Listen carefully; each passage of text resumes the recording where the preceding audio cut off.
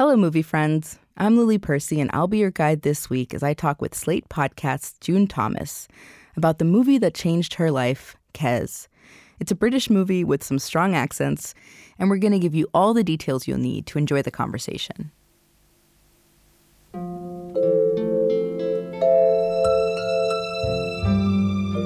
I had never heard of the movie Kes before, even though I was really familiar with the films of Ken Loach, who's the director of the movie. Ken Loach, for me, has been my teacher in all things activism. His movies often deal with the struggling working class, the marginalized communities all around the world who are just trying to survive. And even though all of his movies tend to be realistic and therefore depressing, they're also inspiring, and they've connected me to stories and people that I would never have connected with otherwise, like Kes. They all seem to pick on you, don't they, Casper? Why is it? Don't know, sir. Is it because you're a bad one? Maybe I am sometimes, but I'm not that bad, sir. I know stacks of other kids that swear to me, but they seem to get away with it. Why else do you think? Eh? There must be some reason, mustn't there? Well, take this morning, sir. I just came in, sir, and just dozed off. I wasn't doing nothing wrong, sir. You see, I'd been up since 6. I had to do up papers. Then I had to rush home to have a look at the bird and then run to school. I mean to say, you'd be tired, wouldn't you, sir? I'd be exhausted. And that's not... You shouldn't be caring for that, should you, sir? You can't tell Mr. Grass that. And this little lad, sir, he'd only brought a letter, sir, from one of the teachers, and he got cane. It's not to laugh at, sir. Afterwards, he was sick as a dog. Kes tells the story of Billy Casper, a young kid in a community in Yorkshire in the north of England. He's poor, he's lower working class, and his family's struggling to survive and also struggling to just be together. Billy is ignored by them, especially his older brother, Judd. He's also ignored by his school system. He doesn't really feel loved by many people, except for this bird named Kes. Now, come on. Tell us about this hawk. Where'd you get it from? Found it, sir. Where? In the woods. Where'd you keep it? In a shed. What do you feed it on? Beef, mice, birds. Well, isn't it cruel to keep it in a shed? I mean, wouldn't it be happier flying free? Don't keep it in shed all the time, sir. Fly it every day. Doesn't it fly away? I thought they were wild birds. Of course it don't fly away, sir. Trained it. Kes is short for Kestrel, and Kes the bird is the one thing in Billy's life that loves him and that he can love back without any shame, without any fear. And this bird becomes his symbol of freedom. Many of us rarely see ourselves on screen, either in characters or in storylines, and June Thomas found Kes so resonant because it spoke to her community. It spoke to the way that she grew up and the people that she knew all of her life. Kes is a movie that symbolizes for her the home that always is going to be within her, but that she left. So I don't know if you are familiar with the children's presenter, Mr. Fred Rogers.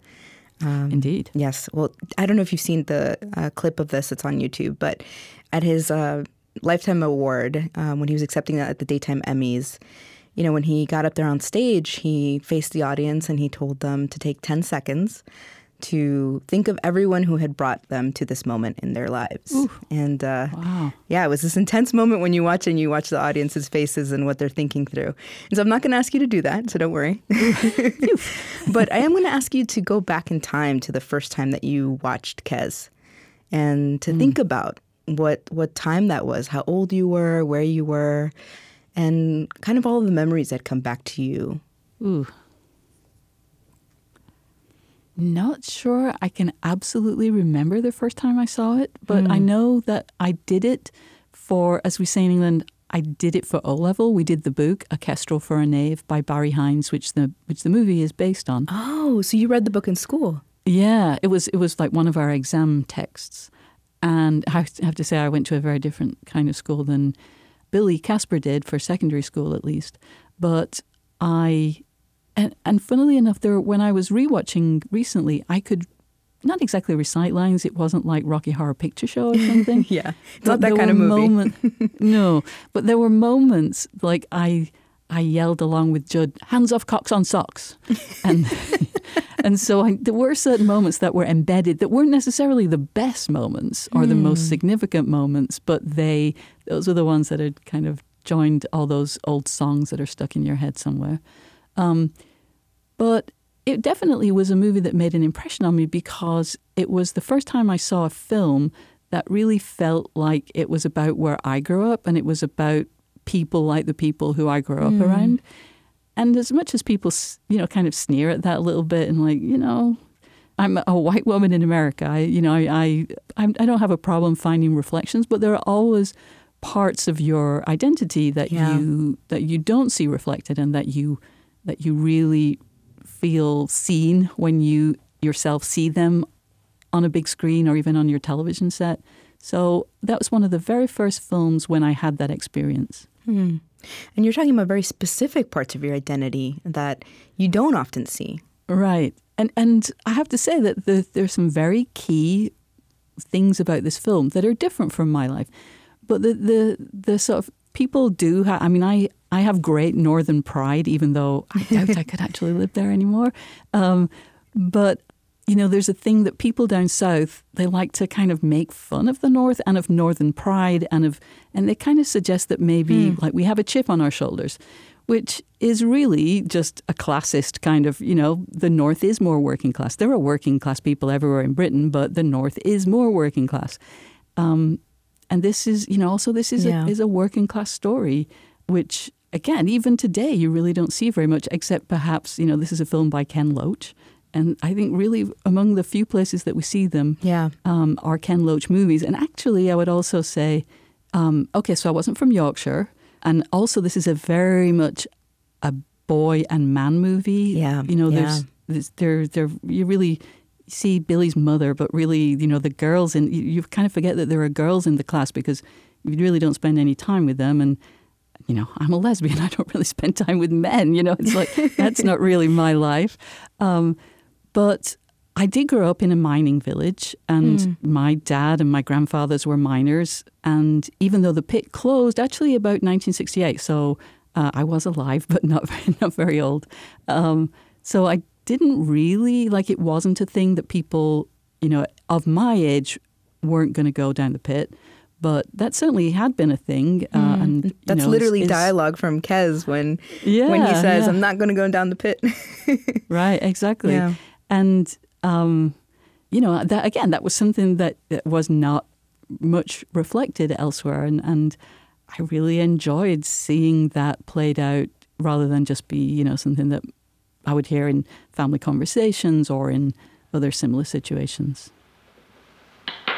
Tell me, Caspar, have you ever thought about entering a trade as an apprentice? As an electrician or a bricklayer or something like that. Of course, the money's not too good while you're serving your apprenticeship.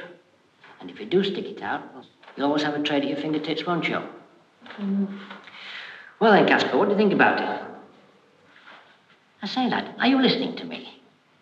Yeah. You don't look as though you are. I've had the last to see before 4 o'clock,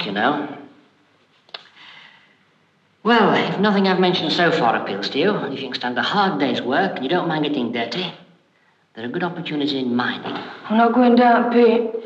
Oh, don't be put off by what you've heard. Conditions have improved tremendously. I won't be seen dead down, Pete. What about hobbies? What hobbies have you got? Do you like gardening or constructing Meccano sets or anything like that? Don't you have any hobbies at all? Can I go now? What's wrong with you, lad? Sit down. I haven't finished yet. Well, I've met some lads in my time, but I've never met one like you, Caspar. Half the time like a cat on hot bricks, the other half you're not listening. So we talked about how you often only see this kind of portrayal and portrait of working class life in Ken Loach films. This is what he's known for. And something I really love about his movies is the way that the characters talk. They talk the way people talk, right? And it feels like just everyday life. And he once said in an interview, in talking about his movies and kind of the themes that play in his movies, that the point is to encapsulate something in human experience that goes deeply, but is also a reflection of the wider way we live together. And I think about Kes and how we're getting this portrait of childhood, of school and family life in Yorkshire. And there are these moments of painful injustice, right? It just, that make me so uncomfortable, which is another hallmark of Ken Loach movies. Yep. But the discomfort is so important, right? Because you're learning about this place and these people, and you're also learning about yourself. And I just wonder, what did you learn from it when you were watching it? Yeah. In some ways, I have to admit, it was, man, I got away from that. My house was very similar to Billy's. I grew up in a 2-up, 2-down. We didn't have an indoor bathroom, but I did have parents who were kind of there for me, which to me is the thing that most of all the heartbreaking things in this movie is how alone Billy is. He's so isolated. He's so his isolated. father left, right? And he has his mother, but his mother's not really there. His brother, good God. Oh, God, no, exactly. And also, I have to say, it made me so grateful to be an only child because, oh my God, that brother. So he has a very neglectful mother who just is very selfish, just can't cope, isn't interested, and in a way, too, is seeking her own survival. She's brought him into the world in a way she's been like the mother Kestrel, He's big enough now to take care of himself. If somebody grabs him out of the nest, well, that's on him, I think even of like the movie from 2016, Moonlight, I mean, a beautiful movie in many ways, but the thing that stuck with me was just, you have no chance. Like if your parents or your parent are for some reason unable to help you, it's so hard to make it in by any definition. So I think in some ways that's the thing that is terrifying. It just kind of makes you realize how lucky you were. And I have to say, I'm not close with my parents, but that is one of those, wake up calls, or oh God, that these how easily things can work out very differently in a life. Because I have to say, I might have grown up in a house like Billy's, but I live a very different life now, and I'm not sad about that. And you got out. Exactly. What you going to do with yourself tonight, love? Read me book. I'm going to look at town 5 to 7. I'm going to be late again. Listen, Billy, there's 2 bob here. Chuck, I want you to get yourself some pop, some crisps. Dear? Yeah. And don't still be up when I come in, will you? No. Good night, then. You just see just the impossibility of Billy having a happy life, or it just doesn't seem like there's a huge chance for that. And even his mother at least has the sort of, she knows enough to see him as a hopeless case. Well, I mean, that kind of means she's given up on him, which she really shouldn't have, of course. But, that also happens to be true. And it's not really because of him, it's because of the system. Exactly. I mean, I know that logically, right? I know that we have many examples of that. But it was still shocking to me watching this today to know that even though this kid who's so smart and so wise beyond his years, at 14 was already, people gave up on him. Yeah. And, and I also, like, as somebody who probably now in that situation, I would have been a teacher. And I, in the Colin Welling character, I don't actually remember the character's name, but he's the teacher. And he, he expresses frustration with Billy. That is absolutely right. Billy isn't paying attention. We know that it's because perhaps he hasn't had anything to eat. He hasn't slept. He's been, he's had no support. But at the same time, maybe he has learning difficulties. Almost certainly he has learning difficulties. But also, he's still really annoying. He's not paying attention. He's not helping. It's really kind of awful. Yeah.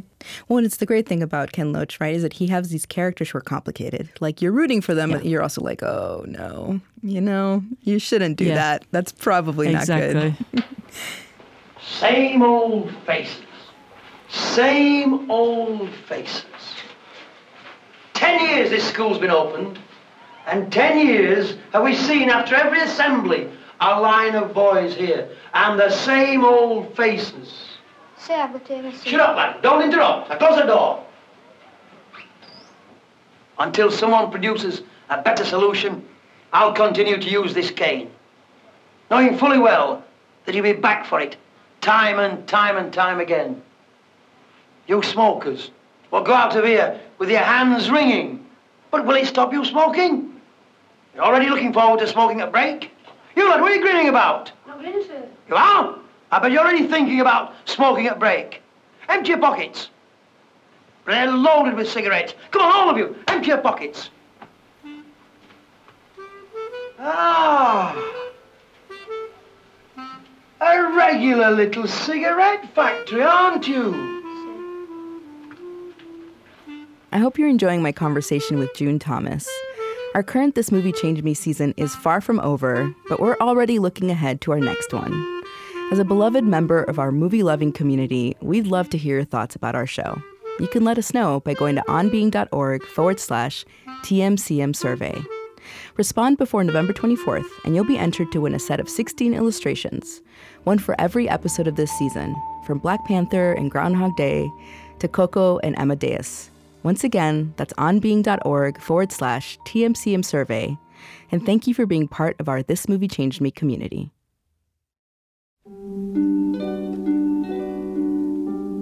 I love the original review that Roger Ebert wrote about Kes. I just wanted to read a little bit for you because I think he just hits upon all the things we're talking about, but also in just that amazing Ebert way.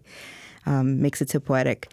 So he says, the story is about a boy who's caught in England's class-biased educational system. He reaches school-leaving age and decides to leave, but doesn't have anything else he much cares about. He's the butt of jokes and hostility at home, where his older brother rules, and inarticulate with his contemporaries. One day he finds a small kestrel hawk and trains it to hunt. The bird becomes his avenue to a free and natural state, the state his soul needs, and that his home and school deny him. And then the system, alarmed or offended by his freedom, counterattacks. The film has a heartbreaking humanity. Wow. Right? That's 100% correct, isn't it? Yeah. Yeah. You know, one of my favorite scenes in the movie is when, and it's such a beautiful scene, and it really broke my heart when I was watching it, is when Billy is with that teacher that we were talking about. The teacher had asked to be able to come see Billy train his kestrel, to train the bird. And he tells him, you know, as he's saying why he cares so much about the bird, he says simply, gratefully, I think she's done me a favor just letting me sit there and watch her. Right. And it's so wise. I mean, it's like a meditative thing to say for a 14-year-old. Absolutely. Absolutely. And as I recall, Billy has said something similar. Like, Billy has revealed this depth of perception that, you know, for a guy who just really doesn't engage most of the time. He's not playing along.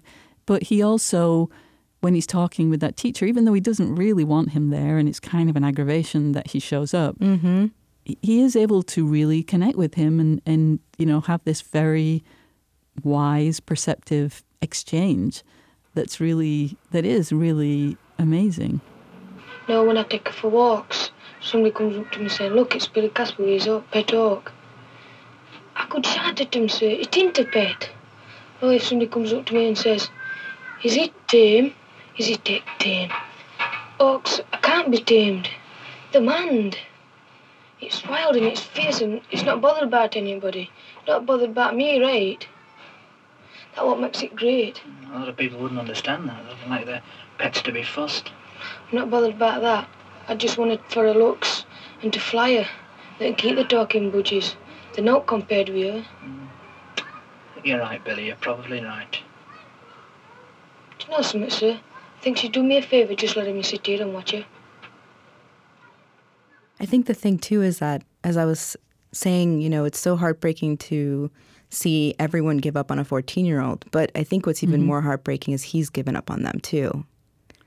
Right. Exactly. Because even the teacher who you know, really appreciates and thanks him for this thing that he was given, you know, entree to, he actually doesn't help him. No. He doesn't, or anyone else, you know. So he knows that everything's stacked against these kids, and you know, I guess he's there and he's trying with them, but there's no hope. Yeah. There's no path. No. Well, that's joyful. Well, I mean, that's the thing. Like, it is a really bleak movie. It is. But the bleakness is actually accurate. Like, what hope would there be? It would be a false message to suggest that somebody like Billy actually did have a way out, or did have some sort of path to redemption, or to, satisfaction, or to... He doesn't. He's like, there's no hope for a kid like him. He's going to be probably on the dole pretty soon. He's not going to go down pit. And if he does, he's only a few years later, he'll be on the dole.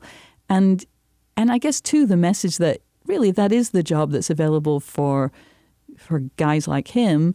And when we've seen that the only place that his soul, it finds expression is in the open with nature, to be in the claustrophobic confines of a pit, would be just absolutely, his soul would be, the last little bits of his soul would be absolutely shredded. So there is no hope. It's totally bleak.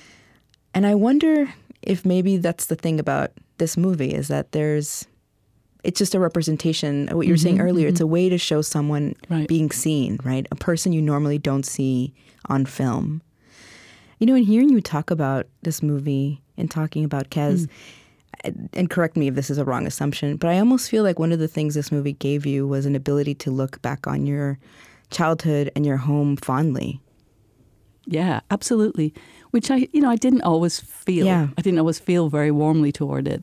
But there's something that, I actually feel kind of pride in this movie, or in those people, because, they endure. And there's also something that is really, again, doesn't get reflected very much. It's a British thing, but it's especially a Northern thing. Like, you would never praise anything. And there's a real hardness, which is, again, British, but especially like in Northern and in working class communities and mining communities, of, being hard has really, it's very important and, incredibly destructive, but, there you go. I actually kind of like seeing that, because I know whenever I go home, even if something's amazing, I'll go, that was all right. Yeah, it was okay. And I kind of like seeing that. Yeah. Even that kind of value and emotional response feels really real. It does. It makes me feel good about the North in a way that, usually things don't. And also kind of I want people to see, like, this is where I come from, Look at that. Look what I did. Which is, a little bit selfish and a little bit self-aggrandizing. But, I have to admit that's a little bit present too. My friend Jack eats sugar lump. My friend Jack eats sugar lump. June Thomas is the senior managing producer of Slate Podcasts. She co-hosts their show on gender, relationships, and feminism called The Waves. Fun fact about June, in her free time, she enjoys reading ADA News, the news publication of the American Dental Association. Kestrel and Woodfall Films produced Kes, and the clips you heard in this episode are credited entirely to them. John Cameron composed the music for Kes, and Trunk Records released its soundtrack. Next time on This Movie Changed Me, we'll be talking with the Olympic softball player and sports broadcaster, Jessica Mendoza. The movie that changed her life is A League of Their Own. You can find it streaming in all the usual places, and prepare yourself for some 90s Madonna, Gina Davis, and Tom Hanks magic. The team behind This Movie Changed Me is Maya Tarrell, Chris Heagle, Tony Liu, Kristen Lynn, and Lillian Vo.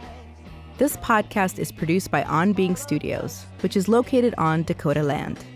We also produce other podcasts you might enjoy, like On Being with Krista Tippett and Becoming Wise. Find those wherever you like to listen, or visit us at onbeing.org to find out more. I'm Lily Percy, and let's all think about the complicated relationships with our hometowns and how they shape us. Shout out to the 305, Miami, Florida. Jack eats sugar lump. My friend Jack eats sugar lump.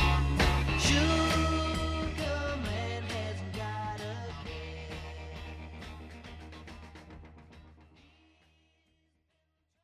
This podcast is produced by On Being Studios in Minneapolis, Minnesota.